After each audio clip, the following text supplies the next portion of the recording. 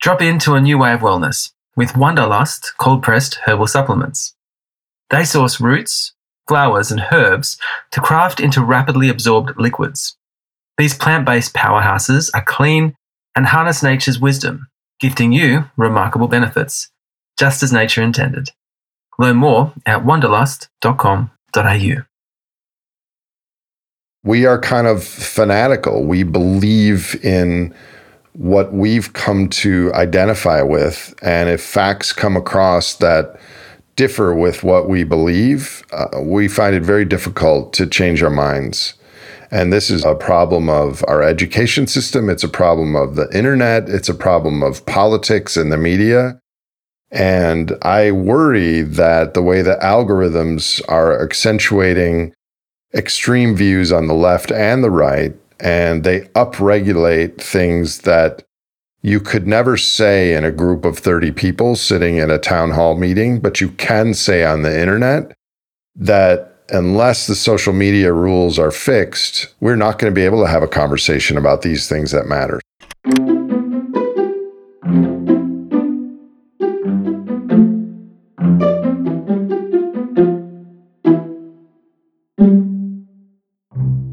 We have the second in our conversation series with Barry and Nate Hagens. And in this episode, they unpack the topic of human behaviour and why that is critical to addressing many of the systemic challenges we face.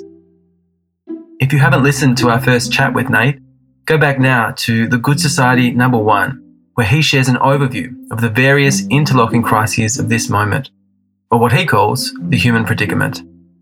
In this episode and ones to follow, Barry and Nate will go deeper on various topics and present ideas for how we can all play a role in our collective future.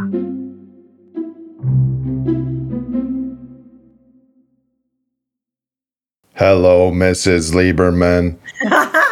We've already How said are happy you? birthday. We've said happy birthday to me on Monday. I turned 44 and I just realised I hadn't pressed the record button, and any conversation with Nate is worth recording from the start. So tell us, just say it's really a cultural technology observation that some of my best, most amazing conversations with people like you and Daniel Schmachtenberger and Tristan Harris and some of my ecologist friends are offline and the record button isn't on. And I'm like, God dang it, I wish we'd recorded that. And then you hit record and you've had a bad day and it's just kind of like, okay, we're supposed to do a podcast now.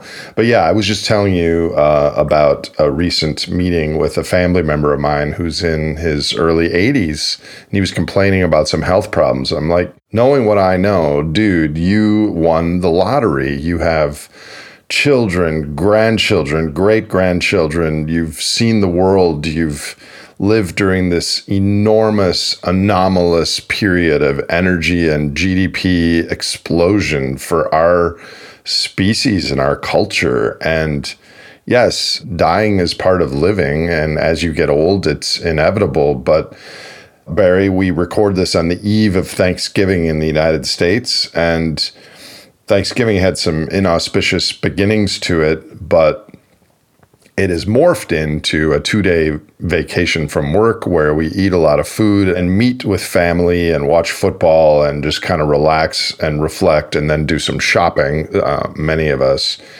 But gratitude, like true thanks and gratitude for the time that we are alive right now, it doesn't happen that often. And I think gratitude of all the spectrum of human emotions is an important one, because if you're grateful, then it widens your perspective of empathy and appreciation and behavior change and everything. So I am worried about the future, and I know we're going to get into that on this series, but I'm also very grateful for the present.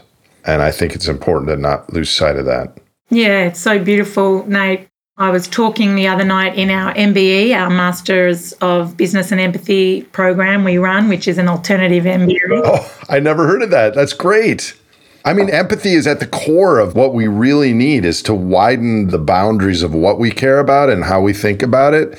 I mean, empathy is such a vital bridge to livable futures, Barry. I didn't know you were doing that. Yeah. My husband, Danny, designed it and co-designed it with some of our amazing colleagues. And we've been running it now. It's going into its third year. And people who are coming to do it are CEOs of major organizations around the world.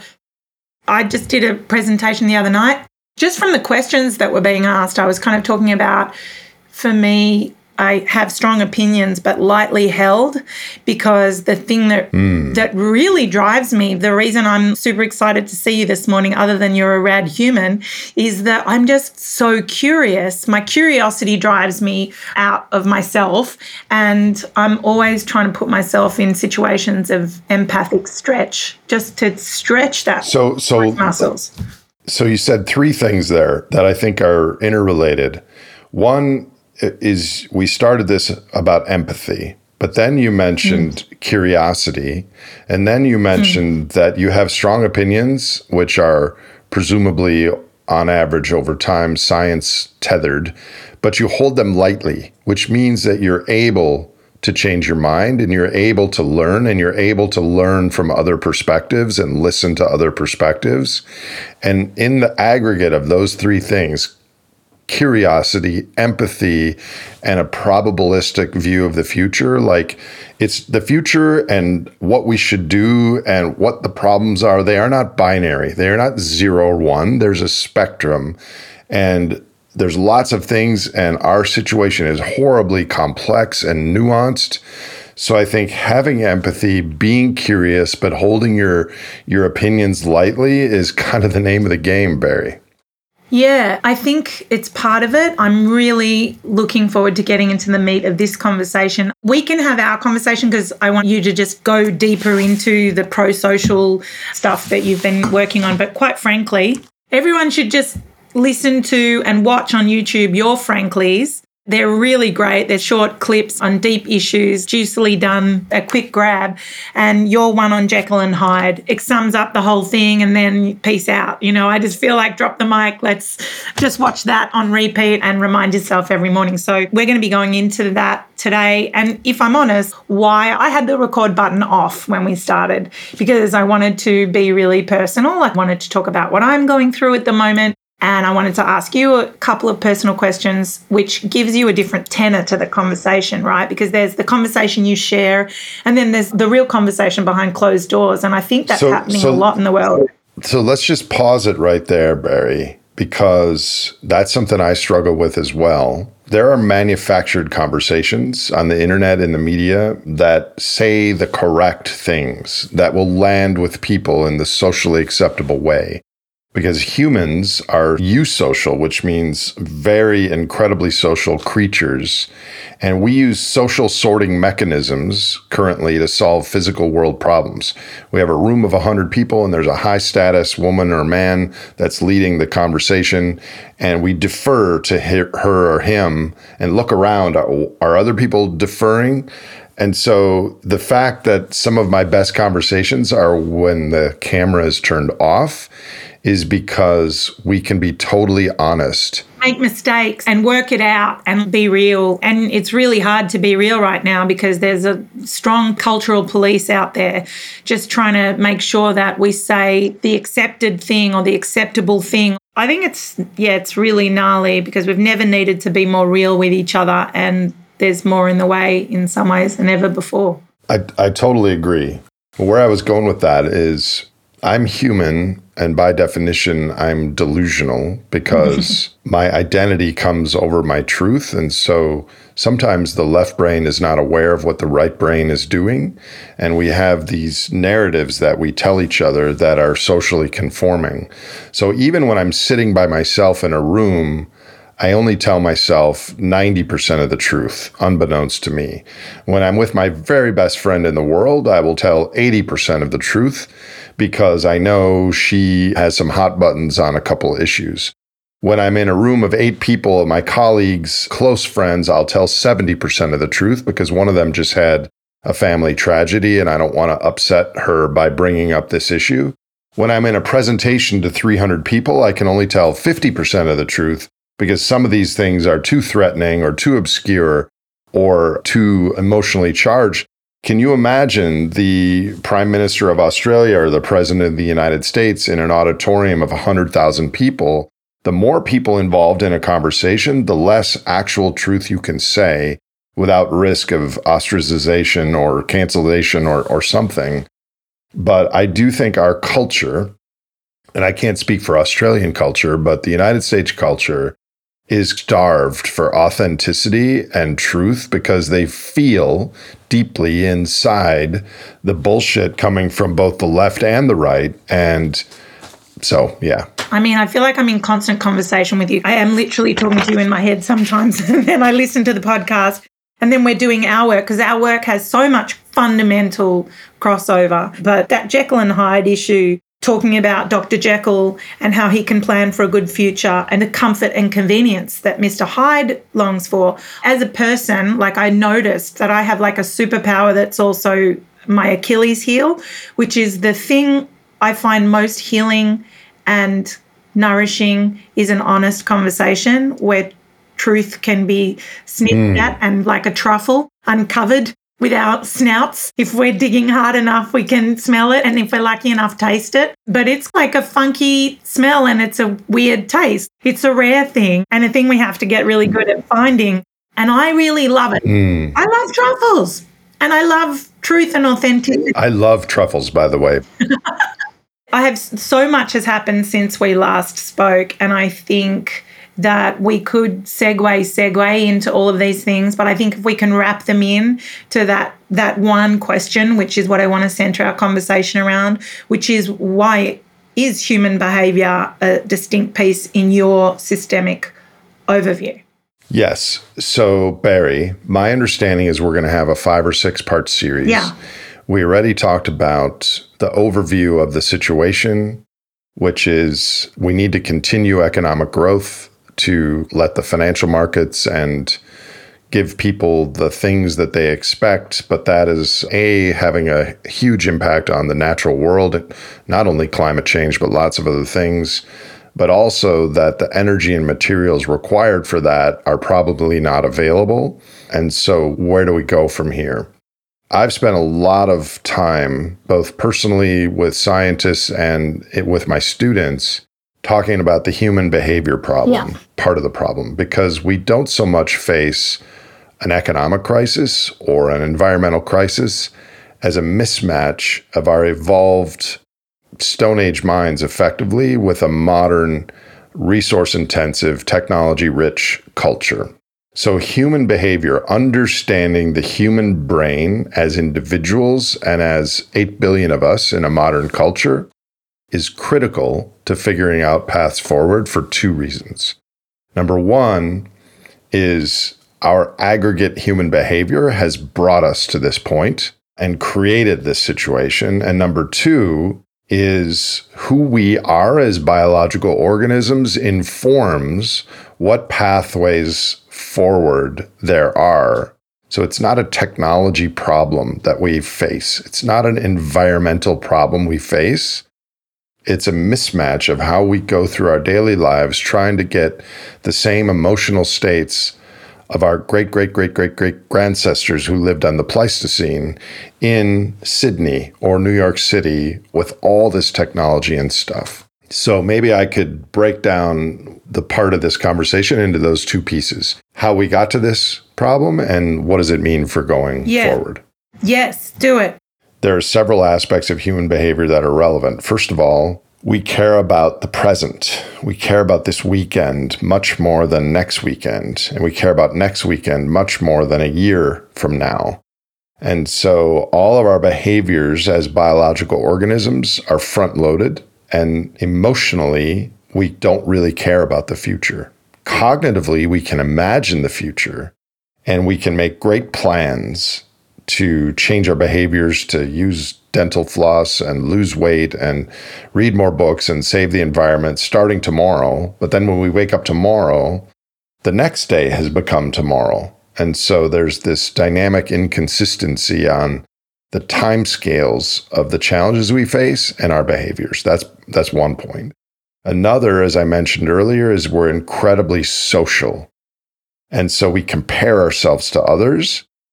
And therefore, in the biological world, relative fitness matters much more than absolute fitness. So even though on average, people in Australia or the United States are vastly materially richer than Australians or Americans a couple generations ago, we still don't feel that richness because we're comparing ourselves to the people that are high status men and women in our culture today. And we're getting signals in the media that you don't have this, you suck. If you buy this, you can live like them. And we're constantly feeling like we don't have enough, even though materially in an absolute sense, we're one of the richest generations ever to live. So we, like other biological organisms, compete for status. And our status of our current world is pecuniary, material objects and signals. Another aspect of our behavior that has brought us here is optimal foraging theory. Animals, a cheetah, will chase prey and try to chase the best prey for the amount of energy expended. And we're the same thing. We look for 2-for-1 deals and half off at happy hour and bargains. We try to maximize our own caloric footprint, which is measured in dollars or yen or euros or whatever. So we're all trying to grow. And the growth of the system is tethered to energy and other things. And we don't necessarily get satisfied when we go to the store and buy something.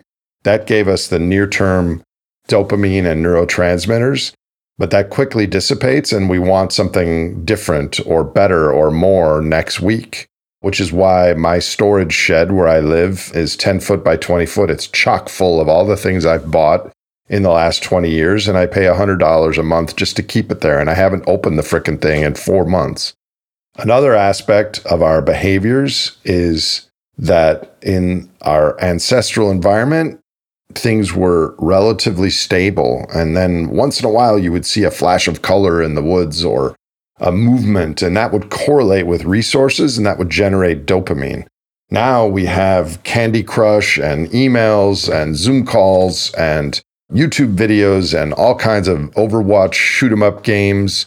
And the technology we have today gives us supernormal stimuli, which is targeted neurochemistry, orders of magnitude more intense than what our ancestors experienced. And what ends up happening is that hijacks our attention away from our real life and the slow pace of our ancestors with growing food or singing a song or just sitting idly under the sun and letting the wind blow our hair and letting your mind wander. Our technology is pulling us away from those human timescale things.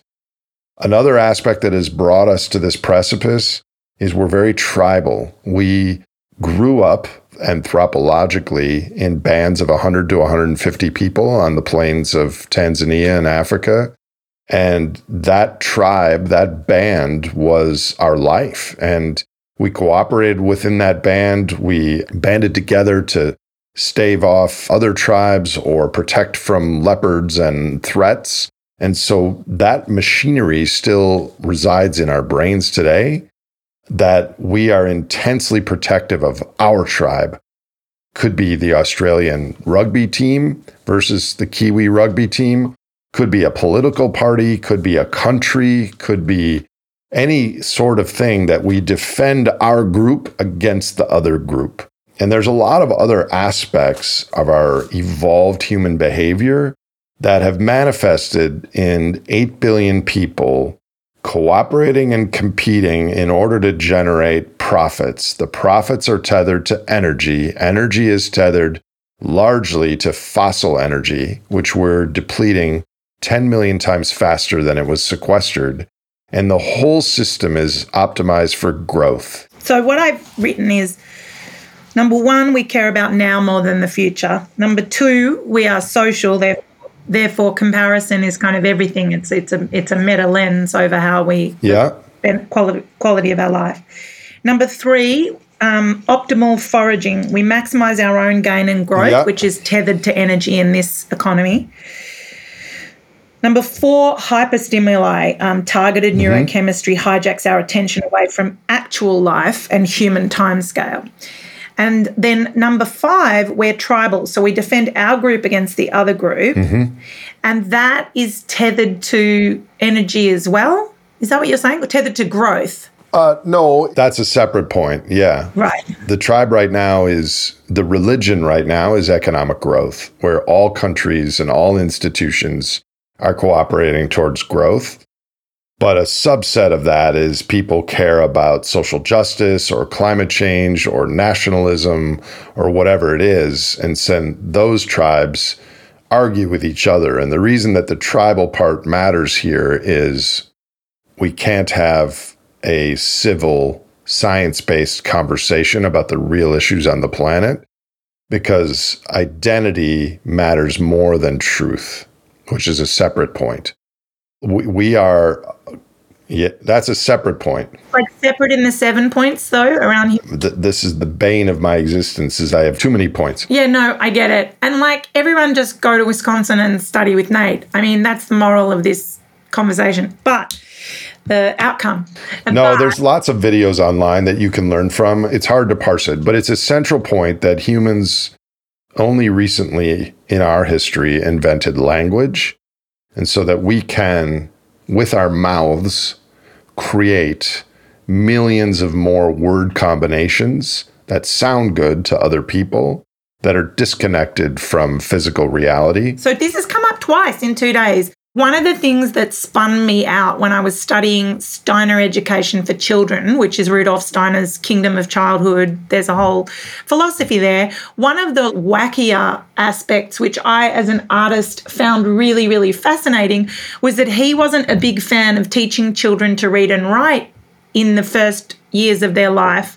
He tethered it to actual physical development and neurological development because he argued that the written letters, particularly reading and writing, was so abstract and untethered to reality, meaning the world and the wind in your hair and on your face and the sun rising and setting. And he was like, wait until they've developed as ecological beings first, who are tethered to their nervous system, and their nervous system is tethered to the world, the actual world around them.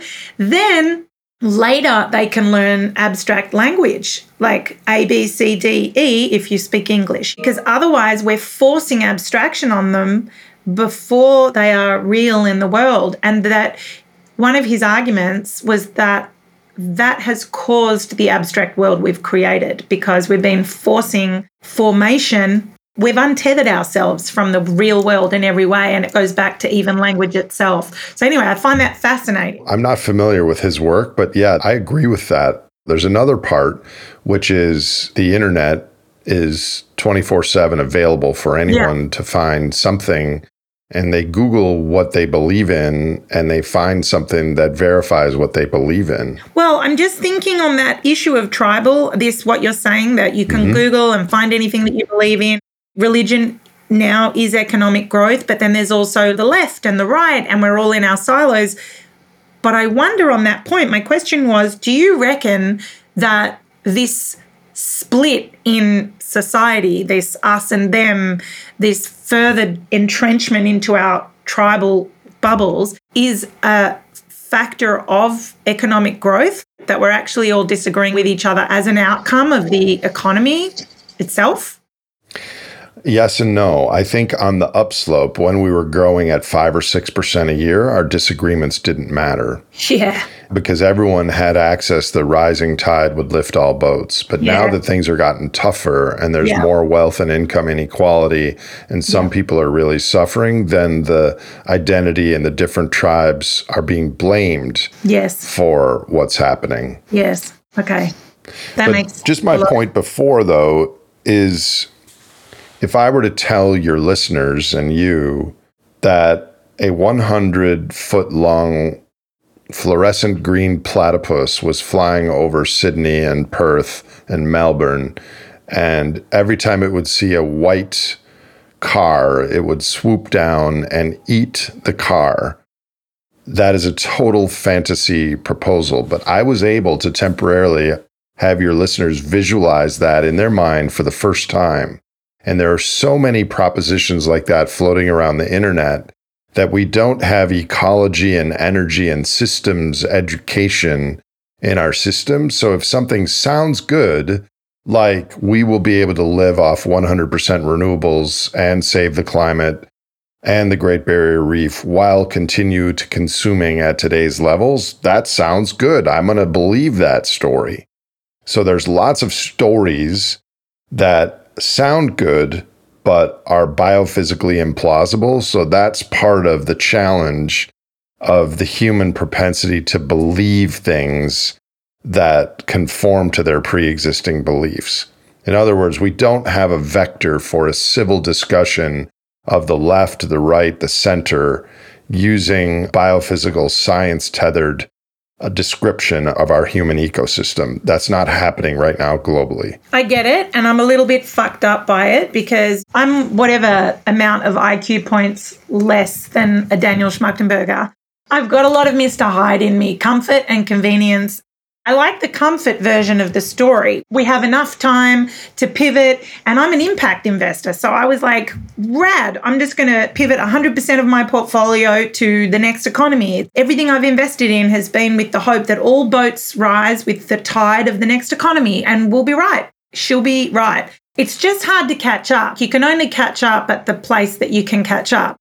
I thought when I heard people, planet, profit, when I heard we could do triple bottom line investing and stay in the economy as it is, put acupressure points in it, weave through the medicine, we could pivot the whole economy to a next economy, we could hospice the old and midwife the new, but it's becoming more and more dire, faster and faster. I thought we had a longer runway. I thought we had like my lifetime.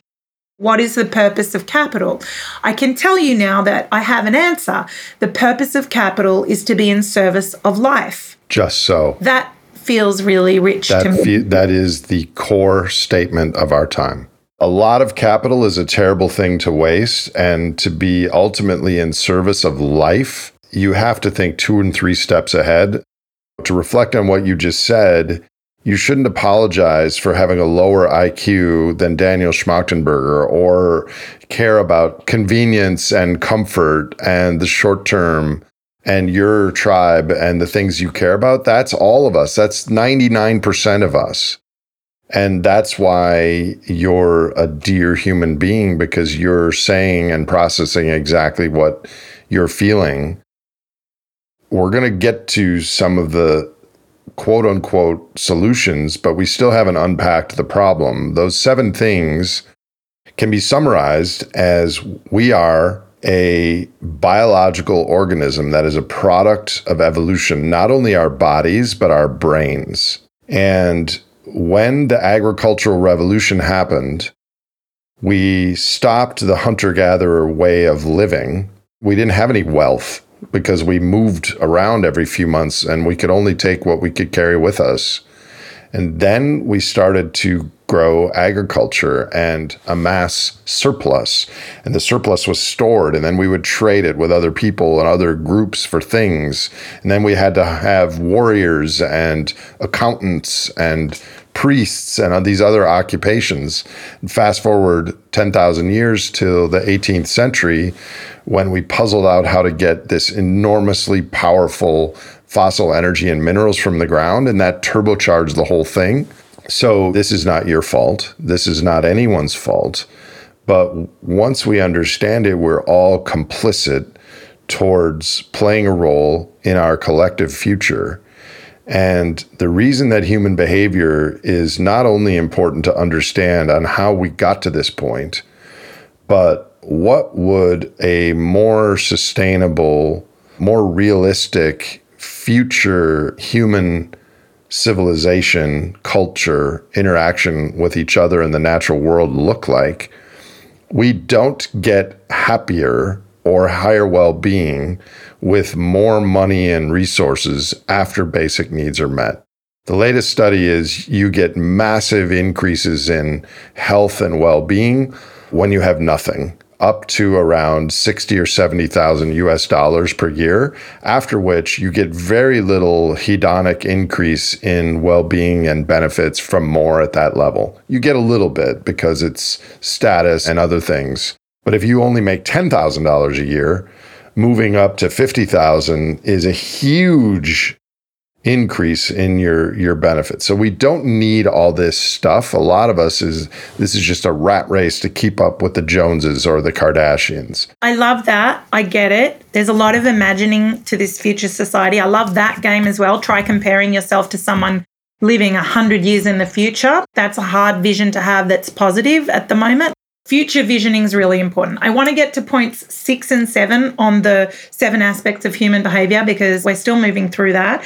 But I just want to flag that I think my overarching question that I was just muddling through in life is how do we play the right role commensurate with our sense making and our agency?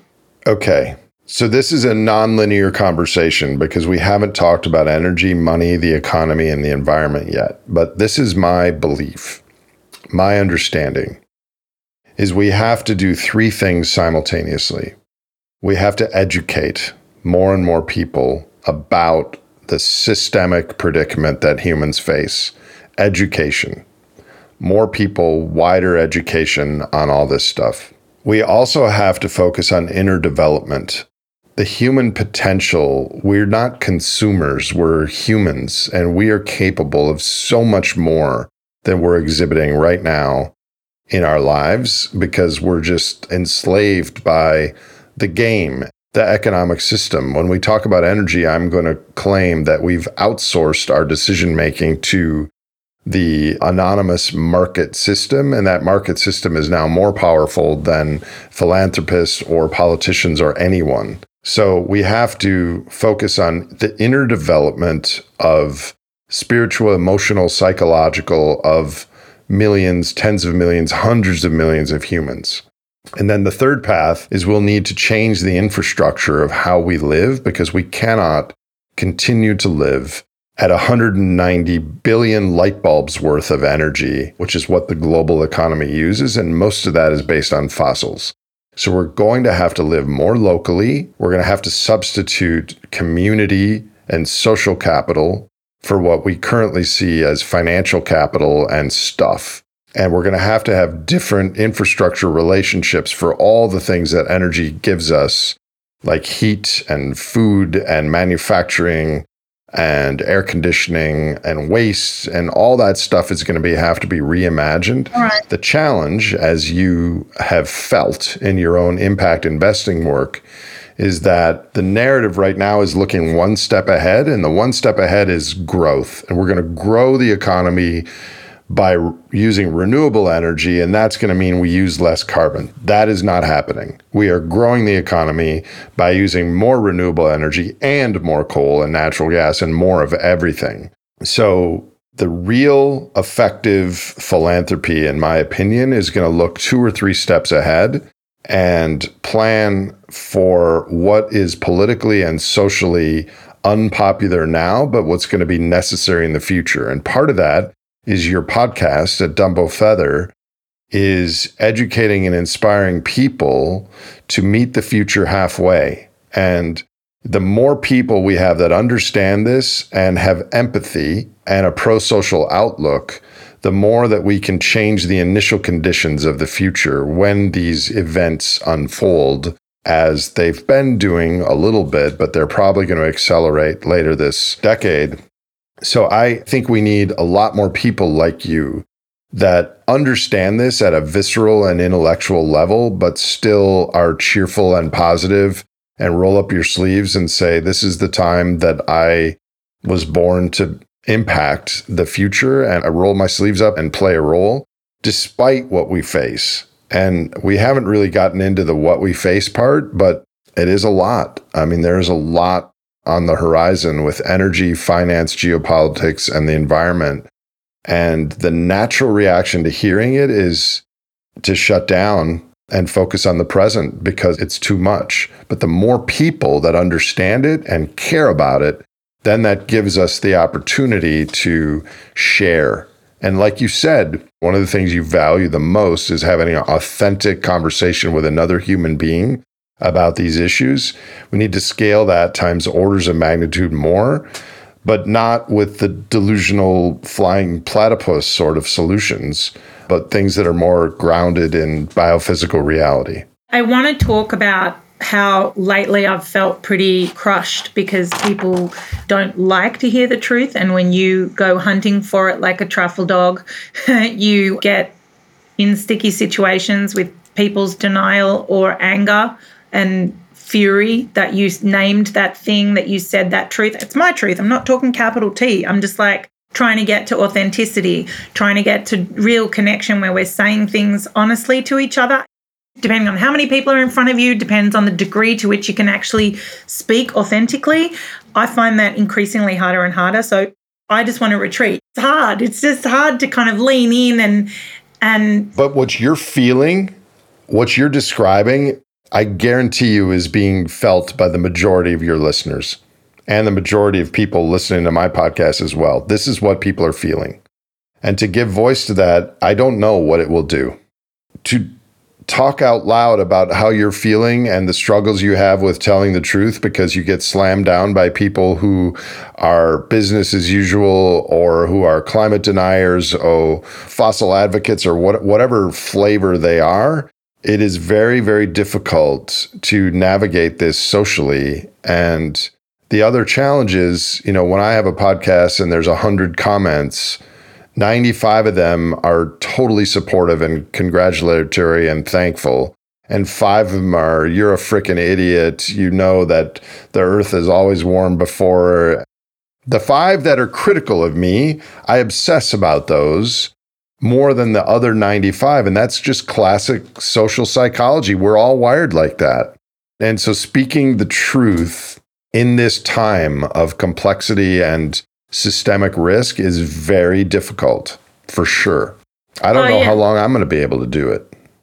I see that. Because it's such a gnarly time and people are more anxious, more afraid, more in their echo chambers. They look for targets. And I don't want to be a target. Who wants to be a target? So it's like, don't do the podcast. Don't build the community.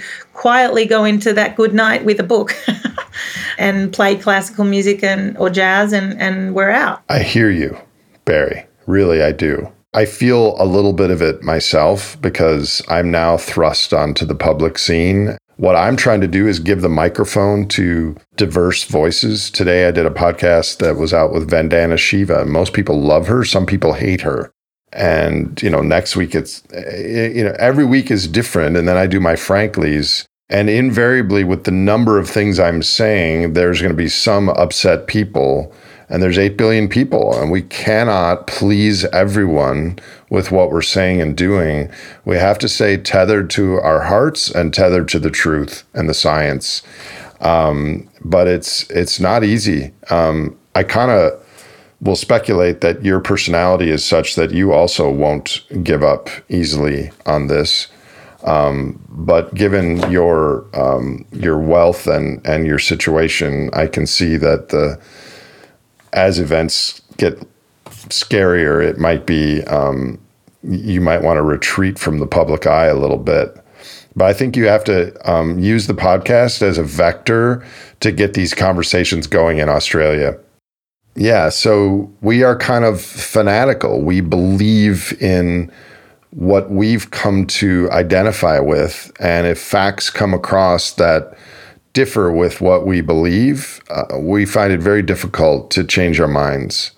And this is a problem of our education system. It's a problem of the internet. It's a problem of politics and the media. And I worry that the way the algorithms are accentuating extreme views on the left and the right, and they upregulate things that you could never say in a group of 30 people sitting in a town hall meeting, but you can say on the internet, that unless the social media rules are fixed, we're not going to be able to have a conversation about these things that matter. So the number 6 thing is that belief and identity matter more than the truth. The seventh thing is that we are evolved organisms, and this evolutionary psychology is in each of us. Each of us have conserved algorithms in our brain for cooperation or competition, depending on how things are, but that our evolved behavior won't change in our lifetimes, Barry. It won't change in the next 300 years from now. These are hardwired over thousands and thousands of generations. But what can change is that humans coordinate and cooperate in groups, and those groups can be as large as countries or right now a global economic growth tethered culture. That cultural evolution can happen orders of magnitude faster than human evolution. So if the culture changes, we will change with it, because the signals we get on how to get the neurotransmitters, the emotional states of our successful ancestors will change. For instance, we have always cared about status and comparing ourselves to others. 20,000 years ago, it was about who could tell a story, or who was kind, or a good hunter, or a shaman, or the good musician. Everyone had roughly the same amount of stuff, but people had different status depending on their standing in the tribe. There was an American Indian tribe called the Potlatch Indians in the state of Washington, that the status would be the chief who would give away the most wealth and throw the biggest feast for neighboring visitors. Like, they would give things away, and that's what made them high status and respected. Our current culture is having a shopping center, or the most digits in the bank, or the most Facebook or Twitter followers. More is correlated with status. But as we head to a resource-constrained world, there may be other things that are socially accepted. Like my students, a lot of them don't even have a driver's license. They don't have a car because they live in a city. And so already the younger people are starting on their own to compete and compare themselves to other things than conspicuous consumption. In fact, there's a word in the younger generation called flex. And a flex means to show off your fancy watch, or your designer handbag, or your $200 shoes. And flex has a negative connotation, like you're showing off how wealthy you are and how cool you are. And that's like pushed back against. So in our ancestral world, there was something called strong reciprocity.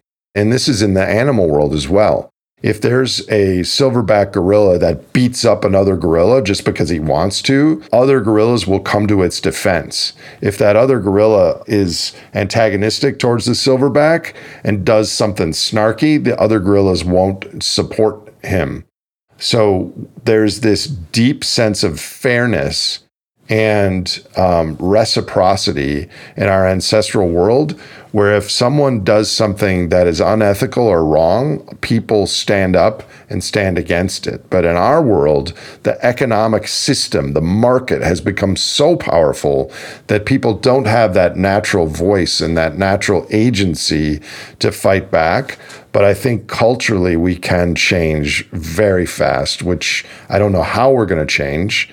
But cultural evolution happens very fast, and it's very possible and very likely to happen in coming decades. I'm hoping that everything we've talked about today was like enough juice and meat on the bone for everyone to chew on until the next conversation that we have. I don't know if I asked it yet in this thing, but you said it in one of your previous podcasts on your podcast channel, A Great Simplification. It's a really hard question, but I just want to put it forward to my community on this podcast. Who do you want to be in a post-growth world? And that's an amazing question. The core question that we face is, how can we have more connection in a lower material future world? Because connection is, at the end of the day, way more valuable than stocks or bonds or digits in the bank. And so we have to have a lot more people that know that that's true and start acting on that before the great simplification arrives in earnest. So it's kind of like simplify first and beat the rush on some of these issues. And I think this intuitively makes sense to a lot of people. So I look forward to unpacking that more next time. So I just want to say that when I'm hurt, I retreat. And I know that's like other people. When I'm hurt or I'm tired, I go into comparison. Instagram doesn't serve that very well. I go into consumption. I long for the days of yore where endless growth was possible. So I just want to say, if my being honest about all that stuff is helpful, I think that what you're talking about, Nate, is right. And everyone I've been talking to who's looking at metacognition and systems change and problem solving for this gnarly moment we find ourselves in is saying invest locally and believe in connection with others and oneself is like a core principle. So if we don't have that local outlet, what you just said is going to really come true is when you're hurt, you're going to retreat to self-medicating or doing Instagram or doing other things that are not ultimately helpful to you or society. And so I think a lot more people are going to be hurt, quote unquote, in the coming decade as economic times get tougher. So unless we have communities and pilots and models and outlets, the default is to turn to unhealthy behavior, which is why learning about this and understanding it ahead of time gives people a little bit of runway to take ownership of some of their behaviors and really get going on some of this stuff. And as far as being authentic, you might say, I'm certainly not a legend, but I am kind of an expert on how this stuff all fits together. But I'm also a human, and I don't know how to process all this, and I don't know how to live a better life with less resources. I'm trying. I use a lot less resources than I did 10 years ago. The best things in life for me right now are the conversations I have with people like you and people on my podcast. But I'm figuring all this stuff out too. I don't have a formula on how to live in the great simplification. I'm learning, and I'm worried, and I'm sharing, and I'm trying to figure it out, Barry. Yeah, let's do it together. Thanks, buddy.